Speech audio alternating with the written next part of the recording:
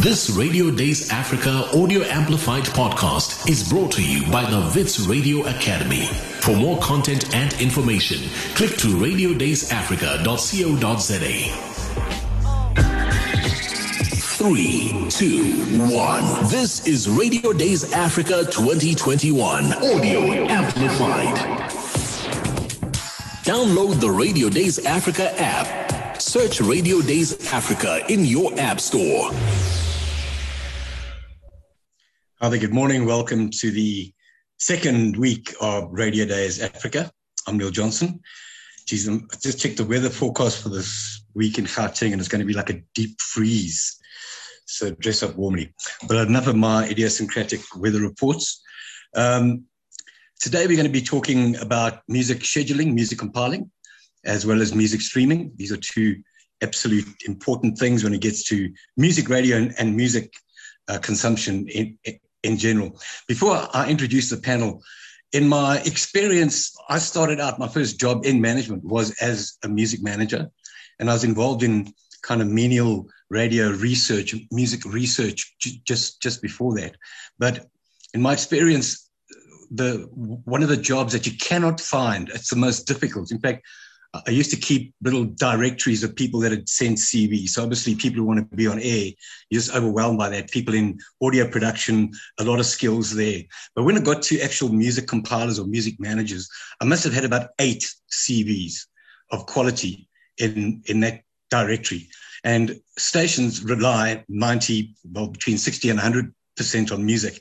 And so finding people that are passionate about music and passionate about compiling, but can't be too discompassionate about their own feelings about music and what they believe should be played on the radio. So what I'm trying to say is we're struggling to find music managers and music compilers. So in this next hour, if you're really interested in the music side of things, the back end of the music compiling and music management at radio stations, I suggest you stay with us for the rest of the hour. I think it's going to be a good hour. Well, as I said, we're into week 2 here, Radio Days Africa 2021 Audio Amplified. It's our 12th edition and our second virtual offering. Radio Days Africa is presented by the Wits Radio Academy under the auspices of the Department of Journalism. And all of us can download the Radio Days Africa app in the Google Play and Apple App Store. Just search for Radio Days Africa. All our sessions are being podcast and available on the Radio Days Africa website. That's radiodaysafrica.co.za. All our sessions will be uploaded to YouTube as well, so you can catch up if you lost out on any.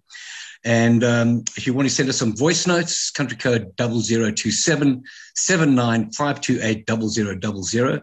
That's 0027 79 528 0000. We encourage you to send those on WhatsApp.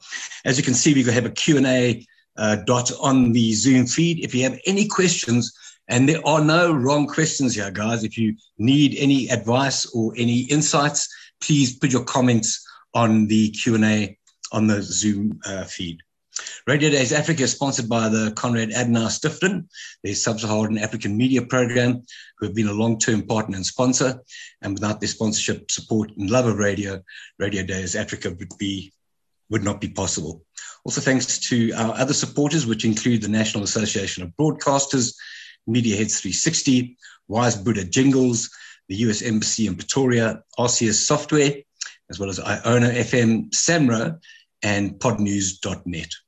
It's session 11 today, and it's music scheduling in the streaming era. Our contributors are Kenzy Mohapi. She's the music manager at Jacaranda FM. We have Sot Moldovanos. He's the editor for Africa for Deezer, a streaming app in South Africa. Zanda Mthembu, who's a music compiler at Ukhozi FM, and Manqoba Khubeka at SAMRO. He's the general manager of licensing, and Manqoba is going to give us a big overview of what SAMRO does in the market. Just to start off, guys, I'm going to talk to the music compilers and music managers first. I just want to know, Zanda, what's the music compiler's general day? What do you do every day? When you walk in, you leave at 5, but what are you doing every day? Greetings. First of all, generally, a normal, typical day.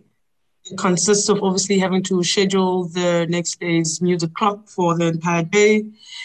It now has overlaid into us scheduling adverts as well, because obviously SABC is trying to, obviously there are posts that are not filled. So some jobs now are being inherited by certain people. But because it all belongs to one system, as a compiler, I'm expected to know exactly how to load ads as well. And that's part of my duties now. There's also listening to music features for all shows on a daily basis, depending on whether people have got music features or music requests, or it's interviews, or if there's any specific element or sound that they need for whatever feature that they're going to be doing. And we have what we say, because what we do is on a weekly basis, we have 2 days where we listen to music, and then we'll kind of split the next 3 days for us to load all those songs onto the system and categorize it and make sure that all the information for the song is furnished so we don't have any issues. So sometimes it crosses over onto more than 3 days in a week, where you find that on a daily basis, you have about 30 songs you need to put on the system. And obviously you putting on new music means you need to now reschedule everything else and move categories for all old stuff and take it out of radio, or maybe move it down to a frequency that's not going to be spinning as often. But generally, I'd say it's all about loading music. It's all about making sure that the schedule for the following day is in order, and obviously populating all shows with all those features that they have and music queries that they need. Kenzy, what's your day like? So I think Zanda pretty much hit the nail on their head. There's a lot of operational elements of being a music compiler. The sexy stuff that you hear on the radio is like very small portion of that. It's an important outcome of it, but the actual day-to-day grind is a lot of admin. It's a lot of making sure that things are done correctly so that later on in the system, you can make sure the information is there. You can source things, you can get things out. So Zanda pretty much put it in a nutshell. But I think the most important part of music, and Neil, you mentioned it, is that it's 60 to 80% of what you hear on the radio as a listener. And so it's very important in terms of the actual strategy of a radio station. So working very closely with the program manager, meeting up with them, doing research, making sure that you're on par and on the right path in terms of the sonic identity. I think that's the most important part, is that you're not just music programming, you're programming the radio station to support the spoken part of the radio. So you're very, very close in terms of the actual program manager space as well. That intertwines quite a bit into your day as well, seeing what's happening on the shows like Zanda mentioned. And it's not just about, it's just the music elements of it. You've got to be very aware of what is happening across the station, why is it happening, and how do you as music make sure that you can enhance it? Sos, you were the music manager at 5FM for quite a while. And so you've been in the commercial radio sector doing music. Now you're in the streaming area. You're working for Deezer. You're the editor, like for Africa. What are the differences that you had at 5FM and what you're doing now? Well, there's a lot of similarities. I think I took a lot from what I learned and what I processed at 5. I brought it into Deezer. I think the big difference lies in that in streaming, you actually have so much more music to go through. So where you at a radio station, you have your typical format, you know your audience, you know what kind of music to look for. In streaming, you kind of look after everything. Yes, there are certain editors that look after particular genres, particularly in the global sphere of things. But as local editors, you kind of look after all the genres, all the music. So a lot of the day-to-day is very similar. You kind of taking submissions, you're listening to music, and you try and allocate it to certain playlists. So a lot of similarities, but in a much broader scale. We'll talk about music research a bit later on in this hour. Let's get Manqoba into the conversation. Manqoba, as head of licensing at SAMRO, can you give us an overview of what SAMRO does and what your role as the general manager of licensing is? Sure. Because people don't really understand the difference between SAMRO, Capasso, and SAMPRO, all the collection agencies. Yeah, it's a lot of acronyms to deal with. SAMRO essentially represents songwriters composers, the guys who write the songs, who create the melodies, the beat makers. So essentially, the example that I like to use is I'll Always Love You was popularized to our generation by Whitney Houston. And most people don't know that it's a song that was written by Dolly Parton to a co-host, to say goodbye to a co-host that she had on TV back in the 70s. So now that song would be represented by SAMRO, or Dolly Parton would be represented by SAMRO whenever I'll Always Love You plays, whether it's in a movie, it's in an ad, it's on radio. We will collect royalties from the radio station and pay to the songwriter, whereas SAMPRA would then be representing the performer, the person who was in studio when the song was created. So there is still a Dolly Parton version that might be out there, not as popular as Whitney's one. That's where SAMPRA will represent Dolly Parton, but on the Whitney version, SAMPRA will represent Whitney as well, and whichever other musicians or producers that were in studio on that day. And particularly in my role as head of licensing, I ensure that wherever music is being used in public, there is a license for it. Whether it's a band playing at a pub, that pub must be licensed. Whether it's a club or a golf club, country club, whether it's a restaurant, radio station, Deezer, etc. Wherever there's music, you're going to find me and my team knocking there and trying to get a license so that we can make sure that the royalties are paid over to the musicians whose songs are being played, or the writers whose songs are being played there. And then when people apply for a license to play music in the public arena, obviously they apply to you. How does the money work? How does the money work? I mean, what do radio stations pay versus restaurants or live concerts or pubs or restaurants, etc.? Okay, so I think we have multiple tariffs that are designed to, fit the type of music usage. Like you mentioned when you opened up, you said, radio stations rely 60 to 100% on music to survive. People are on there to be able to listen to music. And it's a similar story with streaming platforms. And therefore, the tariff that we've designed is linked to the commercial value that establishment gets from the music. So for the radio, the revenue is directly linked to the music usage. So without a lot of music, there won't be a lot of ads to sell because there won't be a lot of ears tuning into the radio station. So then we link our tariff to the revenue being a percentage of that revenue. But when you go to a restaurant, the music is almost like a peripheral or byproduct of the customer's experience. They generally are there for the ambience, for the food more than anything. So we can't necessarily charge against the revenue because the revenue is derived through the food, not necessarily the food and drink most of the time, and not necessarily the music. So for a restaurant, it'll be based on the capacity, the number of seats, the number of people that can be exposed to the music in that area. And it's a similar thing with shopping stores.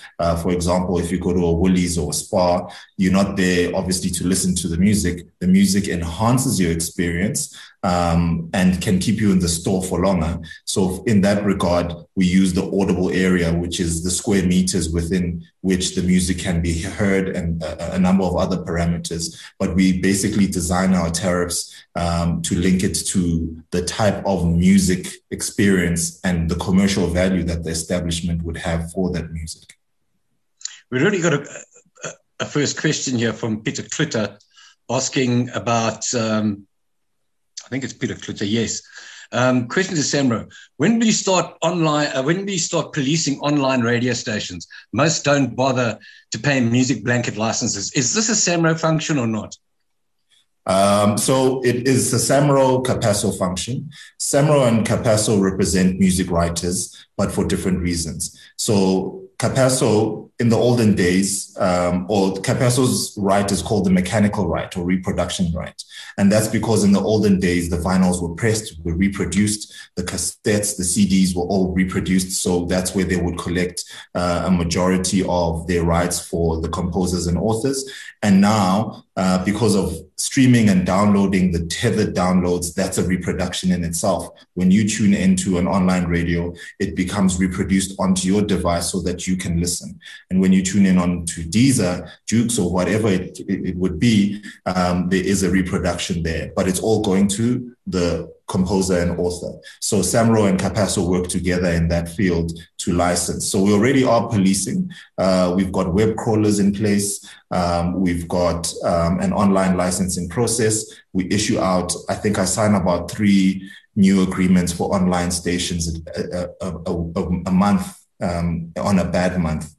So we are policing that area, and there are quite a few stations who come and hand themselves in, so to speak, to get a license, rather than us having to knock on their doors and get them to be licensed. So it's a good question, but we are on that, and we work together with Capasso to do that. It's a highly technical and quite complex thing, because copyright law across different countries, people have different copyright laws in different countries, and they apply I mean, the United States is quite liberal. Other countries like Australia and Canada, like in New Zealand, are quite tight. So it must be pretty difficult to manage this. Yes, it's very difficult to manage. But what's good about it is when we work with, our international parties, we've all got, the SAMRO of Australia, the SAMRO of the UK, the SAMRO of even Zimbabwe, Zambia, etc., who will then be able to be the licensors within that region and be able to collect for our musicians. And we do the same for them in our region. So it's not necessarily an area where we'd have to have expansive knowledge on the copyright regimes in every single country, because there are CMOs in those areas, CMOs being collective management organizations, SAMRO, SAMPRA, Capasso, etc., who would then be taking care of the licensing and looking after the copyright of musicians within those regions. And we sign bilateral agreements wherein they represent us and we represent them, and the money flows each way. And more importantly, I'm not sure if I answered your question about how does the money work. So when we collect a license, obviously Zanda, Kenzy, and Sot and their teams would be able to give us the playlist that they played on that particular day or on that particular month, and we'd create a listing of that, and that would be compared to the revenues that were collected from each radio station, and then it'll be divided into a rate per second. And obviously the highest earning song would be the song that had been aired the most times, and that'll be the distribution, essentially taking the rands divided by the number of plays and paying it out to the composers who own that music, wherein it was played based on whatever frequency it was played. Okay, guys, we're speaking to Manqoba Khubeka at SAMRO. He's the general manager of licensing. Also joining us is Kenzy Mohapi. She's the music manager at Jacaranda FM. Sot Moldovanos, he's the editor for music in Africa for Deezer, and also Zanda Mthembu at Ukhozi FM. Sot, we were talking the other day, and you mentioned that 80,000 songs have been uploaded to streaming sites per day. This is quite an incredible amount of music. How do you guys handle that? What's the process? Yes, it's a hell of a lot of music. Well, I think every team has a different process on taking the music. I think overall now we're looking at a total amount of just over 73 million songs available on the platform. So a lot to choose from. But as far as kind of weekly music goes, there are processes to follow if an artist wants to submit music for playlisting and for you to go through it, but it can become quite an arduous task. And it's just, I think every editor and every platform has their own kind of policy and process in place to manage it. Zanda, how do you manage the record companies sending you songs? And in the old days, the record reps or record touters, as we used to call them, or record pushers, whatever you want to call them, used to actually come to the station and physically have a meeting with you and go, these are the songs that we are submitting this week. Yeah. With the digital thing happening, has this changed at all? And if it has, how are you managing people submitting songs to your playlist committee? I think for me, it's always going to be because we're a big house and we play every single genre. So on a weekly basis, we do get about 10,000 songs. Right now, I'm sitting with about 40,000 unread inboxes of people submitting music. But what we've done is for people who are obviously under big houses, the likes of Universals, they've got their own platform where I can log on and go and listen to the music myself and pull out all the information and pull out the audio and go and load it directly onto the system for myself without them actually even calling me. But obviously for small indies and still those traditional artists, it's a bit of a challenge right now because as we know, traditional people are not really big on the digital space. So it's a learning curve for them, and we're still trying to assist them in, trying to get the music submitted digitally. But as a station at the moment, we're giving ourselves 4 to 10 weeks for us to even respond to your submission because the capacity is insane. And looking at songs that we load on a weekly basis, which is about 50 to 80, there's never, we're never going to be able to cover all those 40,000 emails. So definitely there are emails that are going to be left unread or unanswered. But yeah, we're doing our best and we are trying. And yeah, it's a bit of a tough one for Ukhozi because we have different music committees for different genres.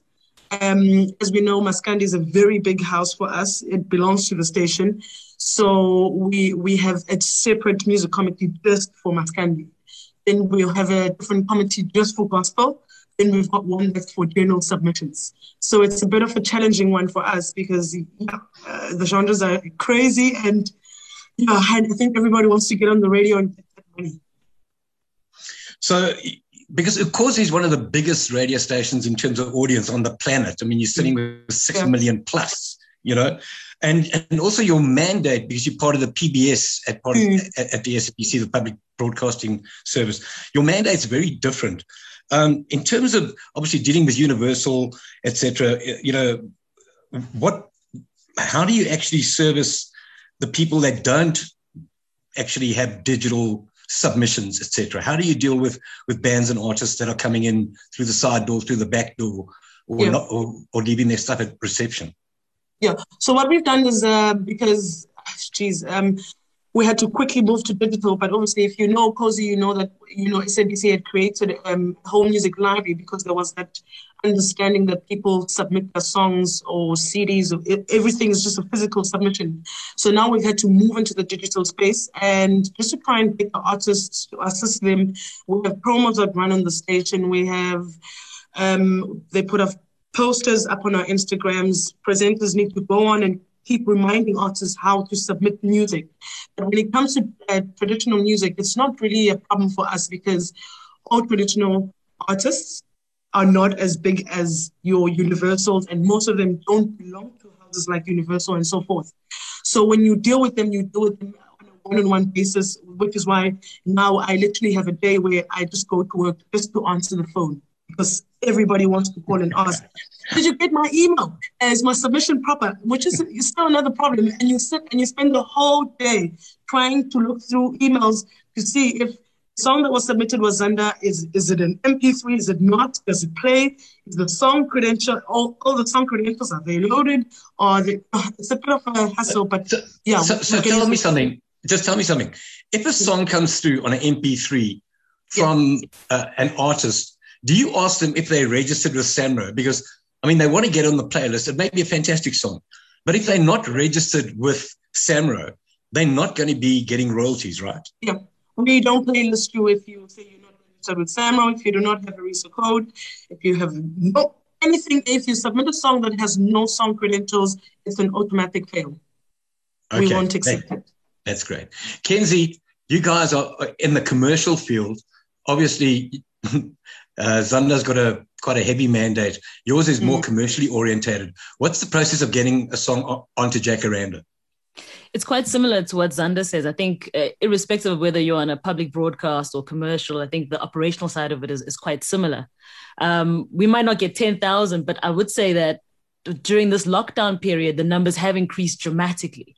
And I think it's simply because people can't perform. So they're churning out a lot more than they would have ordinarily. So a song will release now and 3 weeks later, there's another single and there's another single.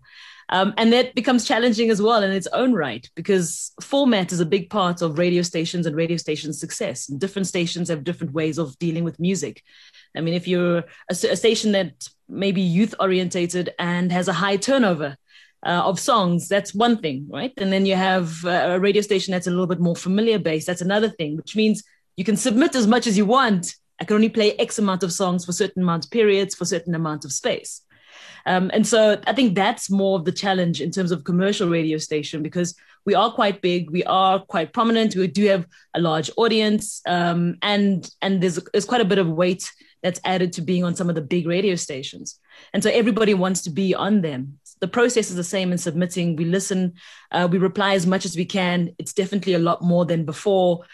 We really try as much as possible. People call, just like Zanda says, when people call, you answer, you find, you engage, you send those emails back as much as possible. So there is that balancing act that you're trying to push all the time. Yeah, I think something that artists and production companies and maybe even record companies like don't get is that playlists, if they run really tightly, there's a finite amount of songs in certain categories. So it's not as though you can just keep on adding song after song after song. I mean, if a song leaves, there's a space for one song. Or if three songs leave, there's a space for three songs. So it's almost like a football team. You know, there's 11 like on the field, and you can make a couple of substitutions, but you got to take like someone off.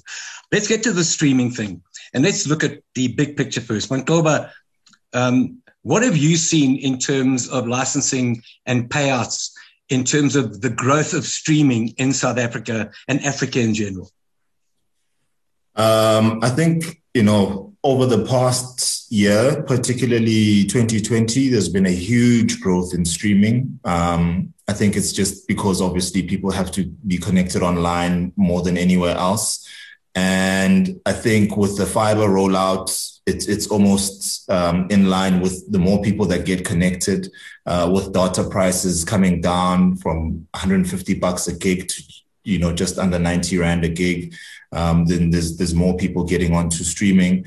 And I think just more advertising that's being put out about streaming and the realities of it, because for most people, they don't know. It looks scary. It looks like it's very expensive.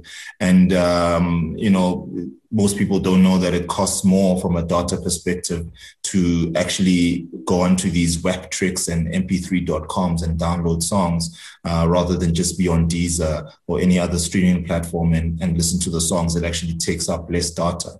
And the competitive pricing and the competition has increased, and the growth in local, repertoire music or catalogs on streaming platforms has also driven, a huge uptick from a streaming perspective. So we're seeing much larger numbers, and Jerusalem has also impacted that, obviously, from an international perspective.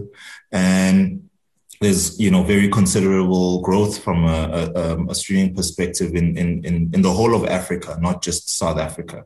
And the competition is quite rife. Before I get to Sots about the streaming, there's a question here from Lucian Audio Bot that says, thank you for this. I'm from Eswatini. My team and I run a music compilation platform where musicians submit their music to us, and we release it in a monthly podcast format where we have links for commentary between the songs. What advice would you give us so we can legitimize our spins in royalties paid to the musicians? For now, we only do it for promotional purposes. Manqoba? Well, essentially that platform in itself is meant to be licensed. And that license fee is what will contribute to the royalties for the plays that are happening from that platform. And now if it's being released on podcasts, it depends where that podcast lives. Is it on Spotify? Is it on Apple Podcasts, etc.? And we've recently started, because there's so much more, music mixes and music compilations that live on podcasts, and it's no longer, a mainly talk platform. We've entered into, extended deals with the likes of Spotify and Apple Music to then expand the license to cover the podcasts.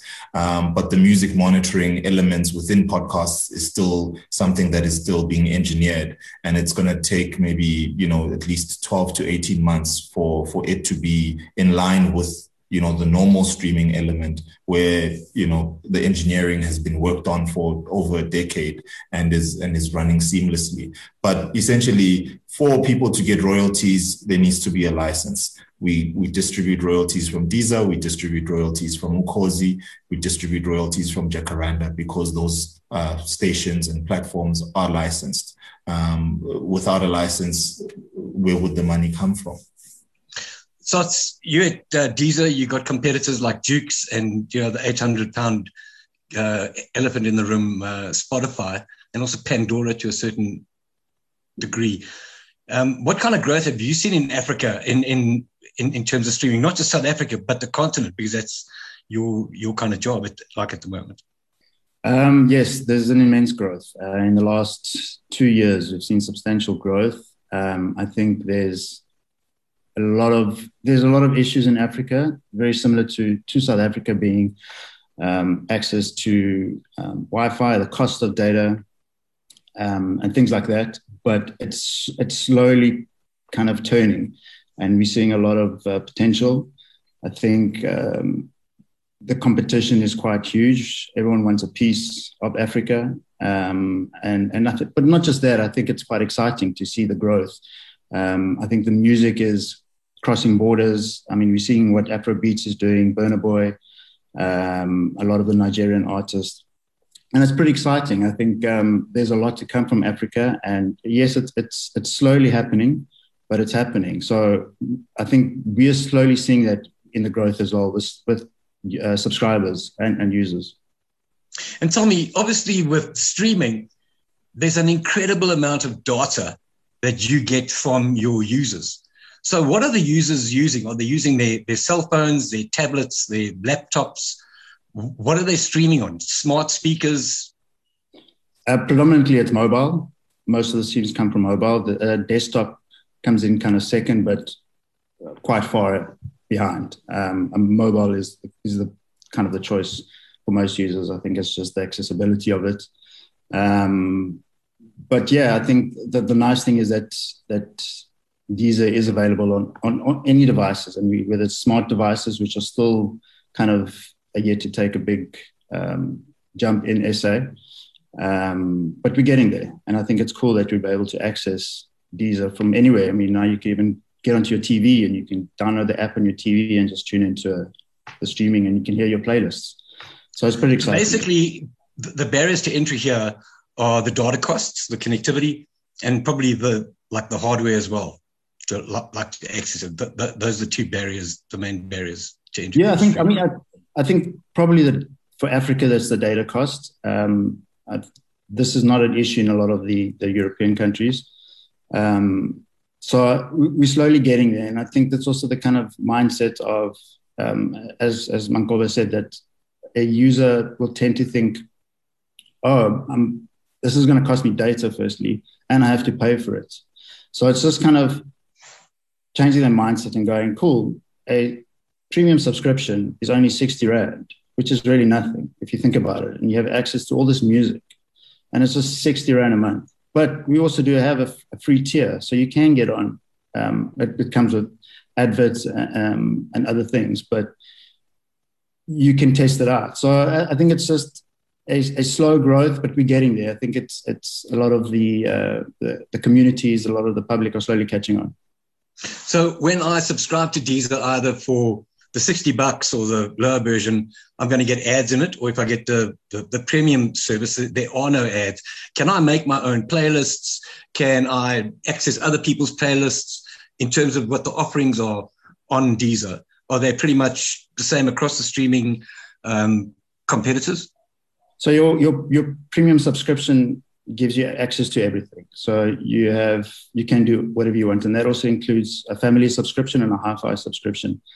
The free tier has restrictions. So it comes with ads. You come with shuffle mode, limited recommendations. But you can still access the music. So you tune in, you click onto a playlist, and the music will shuffle. So you can hear a playlist. Unfortunately, you can't listen to an album from beginning to end. So it'll change a lot. And you're allowed, I think, like 6 skips per hour.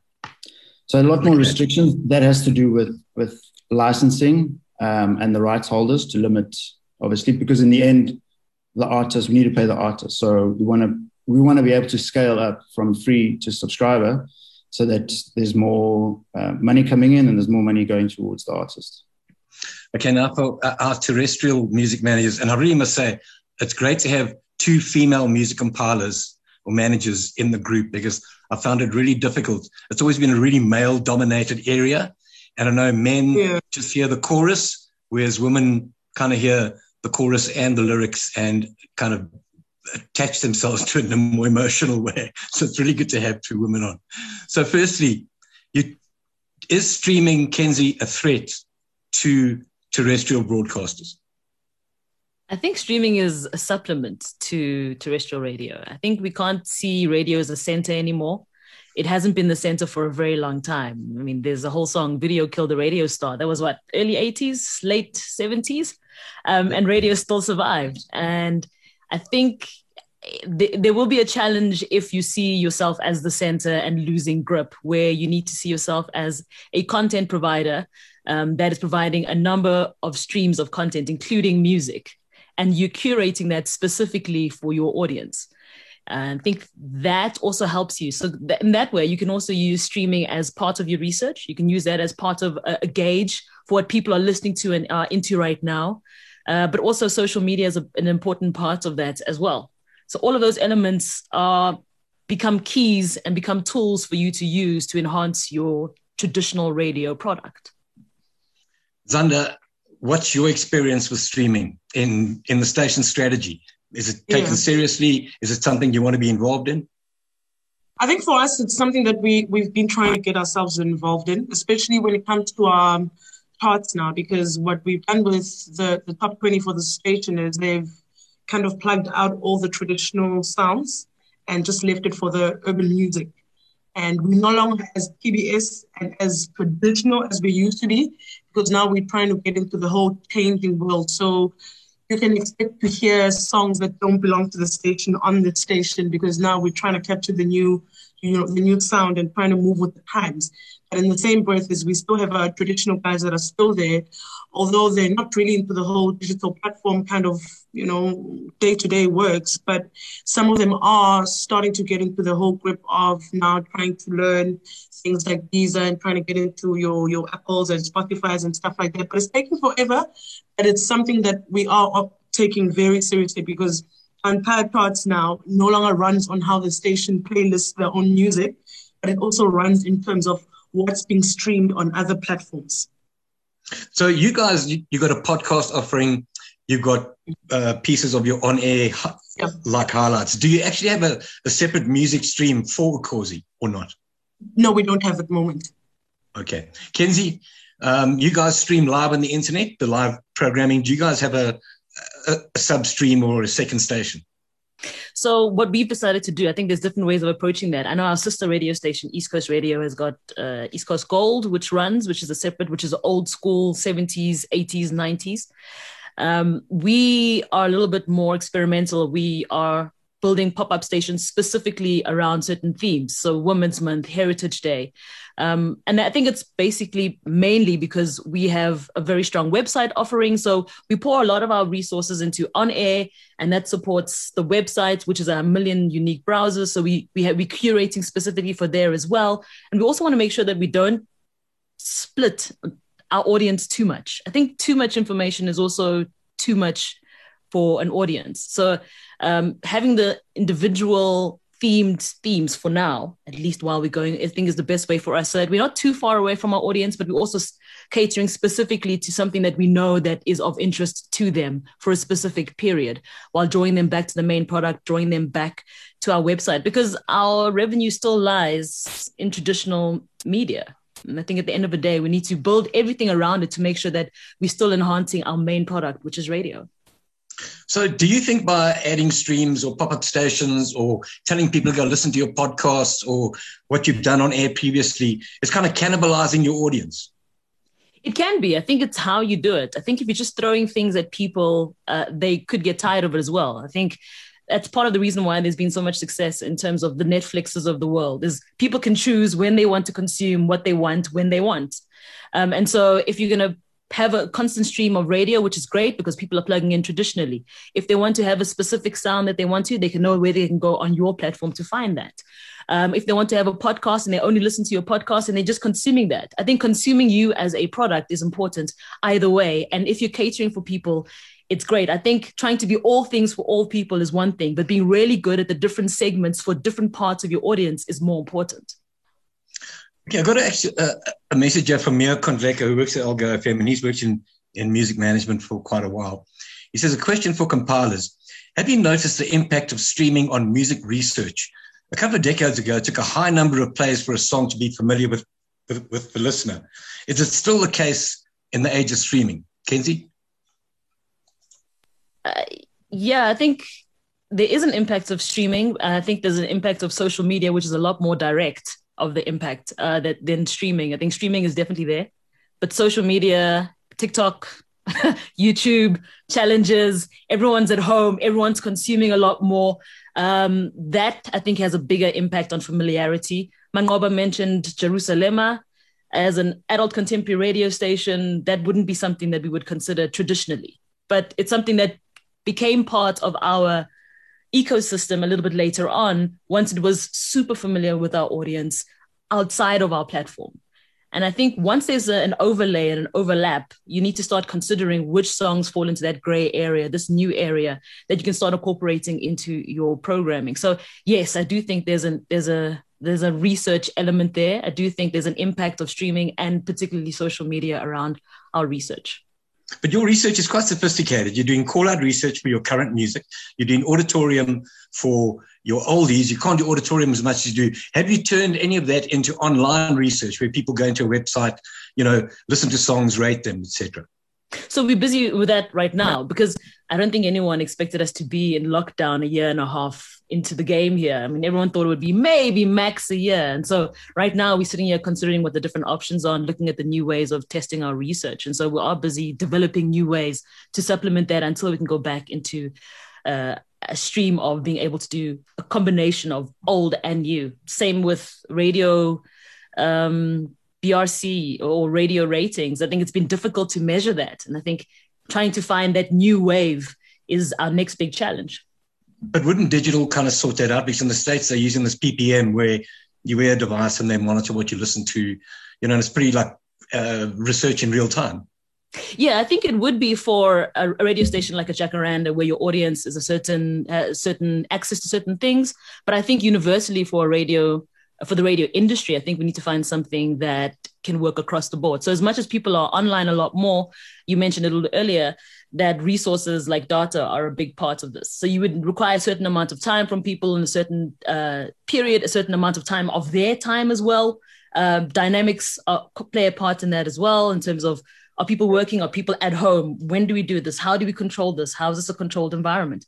And so I think all of those things are elements. But I think if we're going to move into that space for stations that have audiences that already have access to all of those things, it's much easier. But I think finding the universal measure is what we need to try and find. Zanda, obviously, of course, we spoke about the separate mandate. How much music research does Ukhozi do? The tricky part about Ukhozi is obviously we all fall into the SABC branch. So we do have things that you'll not find that researchers are done by specifically a station. You'd find that SABC would probably source someone outside the SABC to come and do the research and then feed it to the station according to what they have done, without us obviously knowing how they broke down the whole, trying to figure out the research and what works for the station and what we need. So I think that's another challenge that we usually get as a station, because we are under the SABC umbrella. So you find that there are things that we cannot do as a house, as Ukhozi by ourselves. We need to wait for the bigger guys sitting in Joburg to decide how it's going to be done for each and every station. So it's you at Deezer, you know what you know when people are consuming your products, you know where they are, you know what devices they're using. I mean, it's almost like you don't have to do the research because you've got so much data on your audience already. Unfortunately, I wish it was as easy as that. I think Really? the big plus is that we do have all the analytics instantaneously, so we can get into that data, and we process it. And I won't say we live by it. I think as Deezer, we try and create still a human feel, a human touch when it comes to curation and playlisting. I mean, some platforms rely completely on algorithms, whereas our editors are kind of pride themselves in having that human element. So as much as we focus and we look at the data, we try and curate, sometimes I suppose in the gut, which I always used to kind of believe in when I was at 5. So the data is there, and it's pretty cool to have it. And I think in regards to radio, it's definitely something that radio compilers can look at, because you don't need to kind of go on a back end. I think Deezer, for example, has their top 100 lists updated every day, so you can access it. Other platforms similarly. So you can always see what's happening on a certain day, which tracks are testing high. And it's a good indication. I think from me, it's quite a weird thing, because sometimes I kind of go back to radio and see what they're playing, because there are certain songs that haven't come up through streaming yet, and particularly in Africa. So it's kind of funny when you see the radio kind of guys looking at streaming charts, and then I'll go and look at the radio charts. I'll kind of look at the radio monitoring charts, and it's super interesting to see, because it does give it a kind of a bigger perspective. There's so much data out there. It's kind of how much time do you have to process it all? So I think individually you kind of have your go-to, and you look at what you think will work best for your curation, and you take it from there. I've got a question here from Arnold van der Walt for you, Sot. It says, is it possible to contact Deezer, Spotify, Apple for localized streaming stats? That is, a single province, city, etc. It's not too easy. I mean, it depends what they want it for. I mean, a lot of the data is internal. So the public data, which, like I said, on the homepage, you can find the top 100 charts for many countries. So there's a channel which you can go see what's charting in Nigeria, what's charting in Kenya, the US, which is updated every 24 hours. And then there's a site for creators and labels where they can go and analyze the analytics of their artists and their music. For the public, it's not that easy to get that kind of information. It all depends what they want to do with it. Okay, there's a question for you as well here. It says, a question for Sots from Nasiba Marokana. Has COVID-19 lockdown impacted streaming numbers, whether it be in a negative or positive way? It's definitely impacted. I think what we saw at the beginning of COVID, which was March last year, where most of the world went into lockdown, I think a lot of us expected an increase in streams, but somehow there was a decrease, and that trend continued for about 3 weeks, and we're kind of surprised at that. But what we found is streaming globally, I think, and particularly as we said earlier, is accessed by mobile.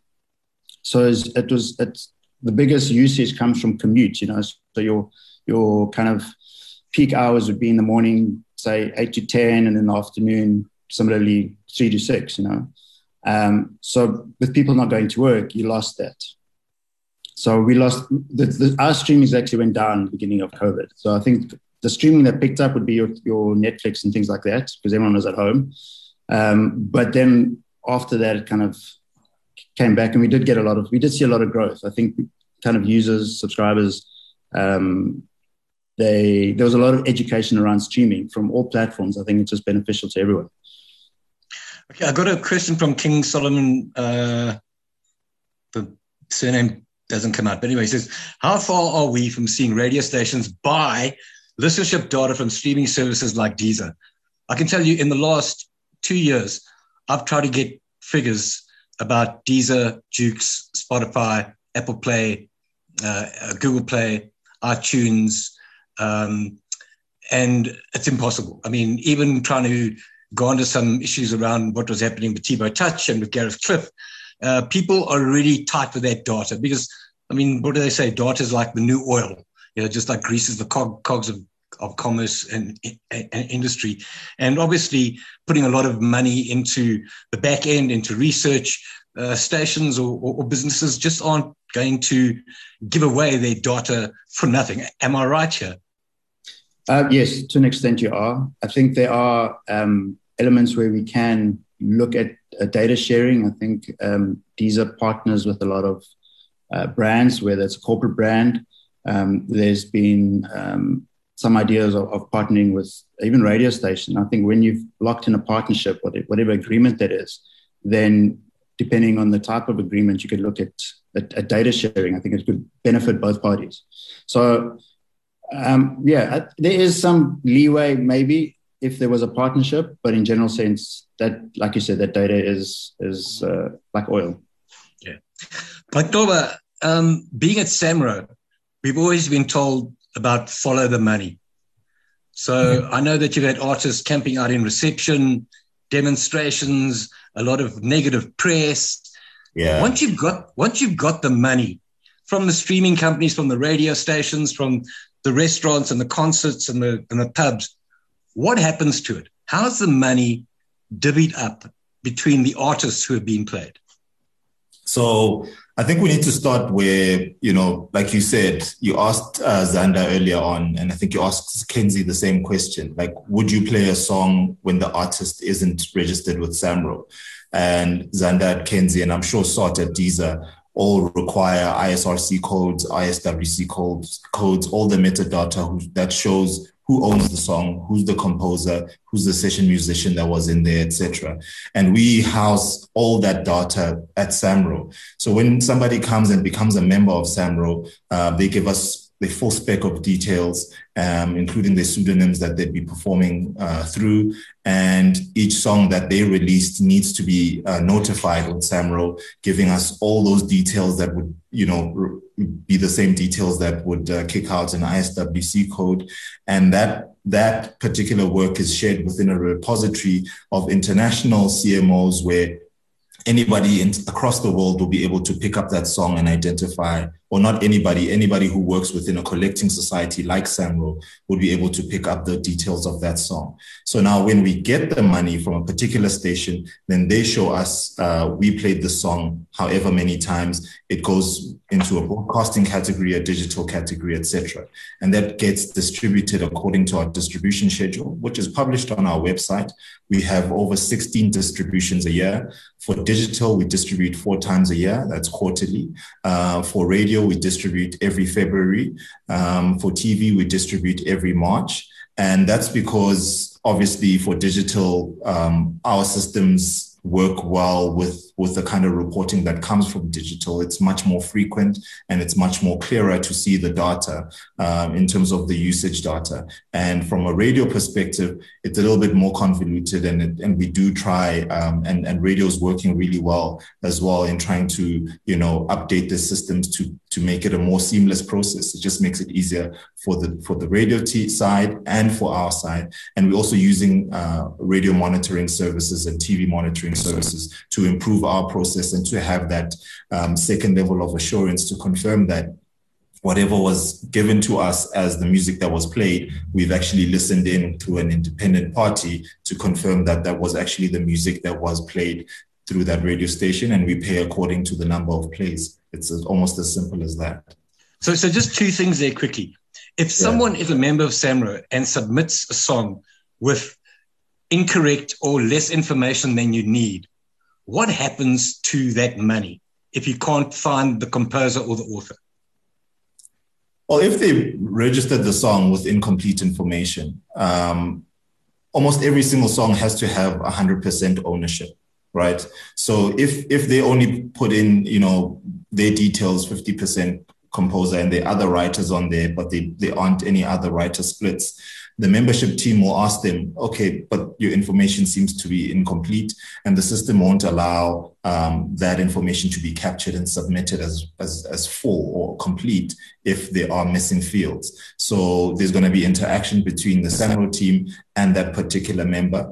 And now we've got an online, notification process that has field checks that confirm that the information is complete or not.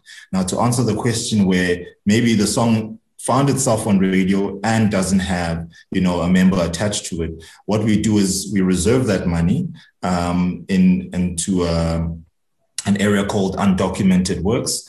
And we send out, communication to our members almost monthly to say there's a new list of undocumented works that has been put up on our member portal. Please go check and confirm whether this particular song was yours. But just quickly, I mean, so yes, you're dealing with the guys who haven't filled in the data properly. In terms of paying artists, there's a pool of money. The artists who have been with SAMRO for longer, have more songs being registered, being played more. They get paid out of the pot at a higher rate than people at the bottom. Or doesn't it? Or is it? It doesn't work that way. Because, for example, Nomcebo was essentially, got her first, big radio song, and you can compare her to maybe a composer, maybe Mafiki Zolo, who are in a similar genre.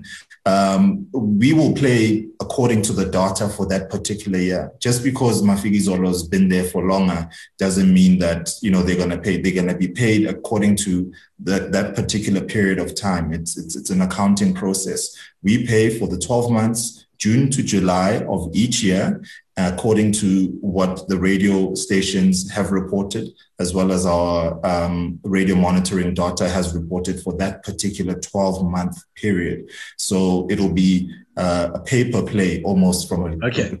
So that's I know you don't work in the finance side, but how do the streaming guys pay artists in terms of, do they get paid per song, per stream, or is it a lump sum of money and the top artists get paid the most money and the least streams get paid the least money?